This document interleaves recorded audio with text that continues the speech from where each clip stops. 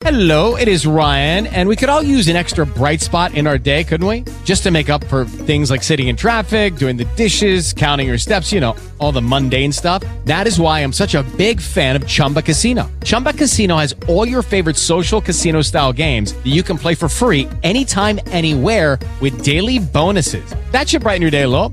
Actually, a lot. So sign up now at ChumbaCasino.com. That's ChumbaCasino.com. No purchase necessary. VGW Group. Void where prohibited by law. See terms and conditions. 18+. I'm Scott Sands. You can also follow us on the Twitter and Insta at Scott Sands and at 1370 WSPD.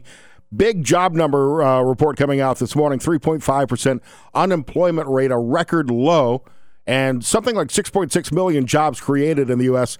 in just the last 2 years. We'll talk about that with U.S. Department of Labor Secretary Gene Scalia, who's joining us right now on the Scott Sands Show. Mr. Secretary, good afternoon. How are you, sir?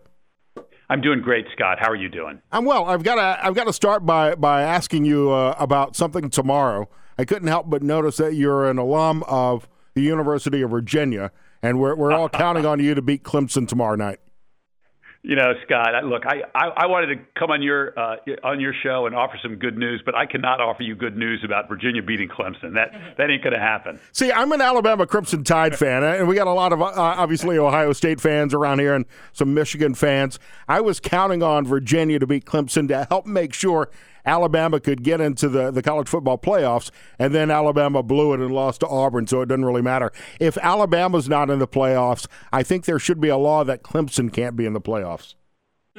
Well, good luck with that. But I think look, Alabama had its chance there, Scott. Virginia's got a lot of fans tonight and this weekend from Oklahoma and Utah, trying to make sure that one of those two teams make it into the playoffs. Look, I'll root for them, but they've been disappointing me for 30 years, so it's sad to know there'll be disappointing fans now across the country. Now, you were born in Ohio. Are you an Ohio State fan at all? How long did you live in Cleveland when you were born there? I was just a little kid. So you weren't indoctrinated with all the Buckeye and Brown stuff? I got out in time. I don't know. I guess then you probably, with your dad, grew up around the D.C. area. Did you become a Redskins fan? Because that's even more tragic. It's tragic. And no, you know what? My wife's from New Orleans. And my boys started becoming football fans right when the Saints were making their Super Bowl run, 10 years ago or so. So we're Saints fans in my house now. That's terrific. Which is a lot better than being a Redskins fan. Being an Alabama fan, I'm obviously from the South, so I grew up a Saints fan, became a Colts fan a little bit later. So, and we're obviously Drew Brees is just an amazing guy, not just for the Saints football team, but for the entire New Orleans community. He is. He's a great person, a great competitor. So, Mr. Secretary, you got a lot to brag about today with this job report that came out. The president does. And you're absolutely right. I mean, these are just such terrific job numbers for the American people. Professional market watchers were saying that November was a good month and we were going to have about 180,000 new jobs. That's a solid number, but we blew that out of the water. The number was 266,000 new jobs for Americans in November, plus we went back here at the Labor Department's Bureau of Labor Statistics and said, you know what? There were another 41,000 jobs actually that we missed for September and October. So you put it together, and the news is more than 300,000 new jobs that we can talk about from this report today. So you had a lot of things going in your favor as well during the month of November with a lot of auto workers who had been striking, returning to the work line.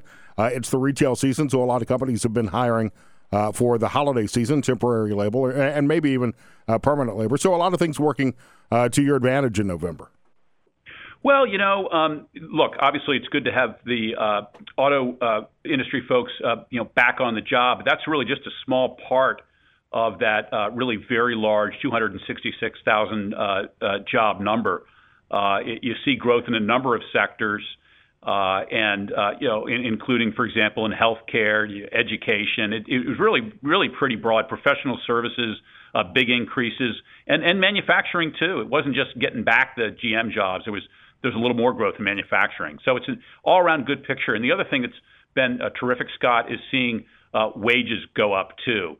You're seeing wages rising at 3% across the board, but rising even more than that in some sectors that people focus on and think, oh, people are not paid as well there as they should be. But in fact, retail was one of the highest increases in wages. Another was leisure and hospitality, which is your restaurant sector, among others.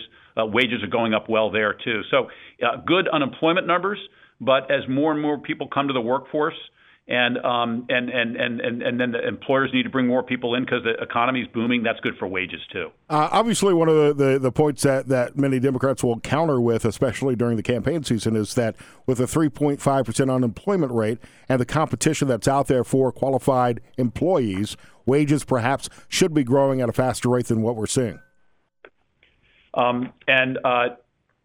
Scott, what you're seeing is people who've been hoping for bad economic news for so long now. And back in the summer, they thought maybe that they had evidence of a slowdown that they could start talking about. But, look at these numbers. It's not there. The hiring numbers are just terrific. And so they're trying to tell that same story that wages aren't good enough. But that's just not working either. Because, as I say, you see wages really increasing across the board. They've now gone up 3% for 16 straight months has been the average. And over the course of this year, what it means, even when you account for inflation, is $1,000 more than where people started at the start of the year. And what's one of the best things about it is that where wages are rising most is at the lower end of the pay scale. At the end of the Obama administration, what you saw was the people who were the highest paid were also seeing the highest increases. Now it's the people who are at the lowest end of the wage scale who are seeing the highest increases. People in production, non-supervisory jobs, they're seeing a bigger wage increase right now than their managers are.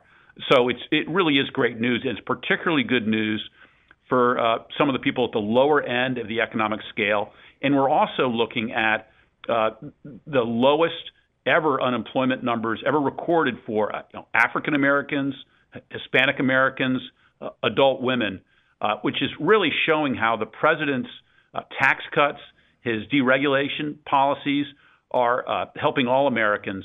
But a lot of the populations that historically have been disadvantaged in the job markets are benefiting especially well. Mr. Secretary, there are a couple of sectors that are struggling. I'm looking at some of the transportation numbers where 1,000 jobs were cut in the month of November.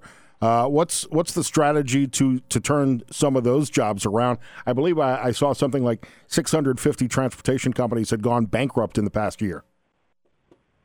Well, look, there's always individual stories. Any individual company and different sectors will be affected in different ways, different times. I think when you talk about the strategy going forward, one of the most important things is the U.S.-Mexico-Canada agreement. Yeah, that was actually my next question, is because at the same time we had such a huge number this morning, 266,000 jobs added. I think in the same period, Canada lost about 75,000 jobs. And that could turn around even to an even greater degree if Congress would actually pass the USMCA. Well, let me make a couple points about that, Scott. You bring up Canada, and look, they had a tough month. They lost the number I have is 71,000 jobs just in November. We added 266,000. They lost 71,000, and they've got unemployment at 5.9%. People forget, I think, just how good our numbers look relative to so many other countries. If you look at the European Union, 6.3% unemployment. And again, we're down at 3.5.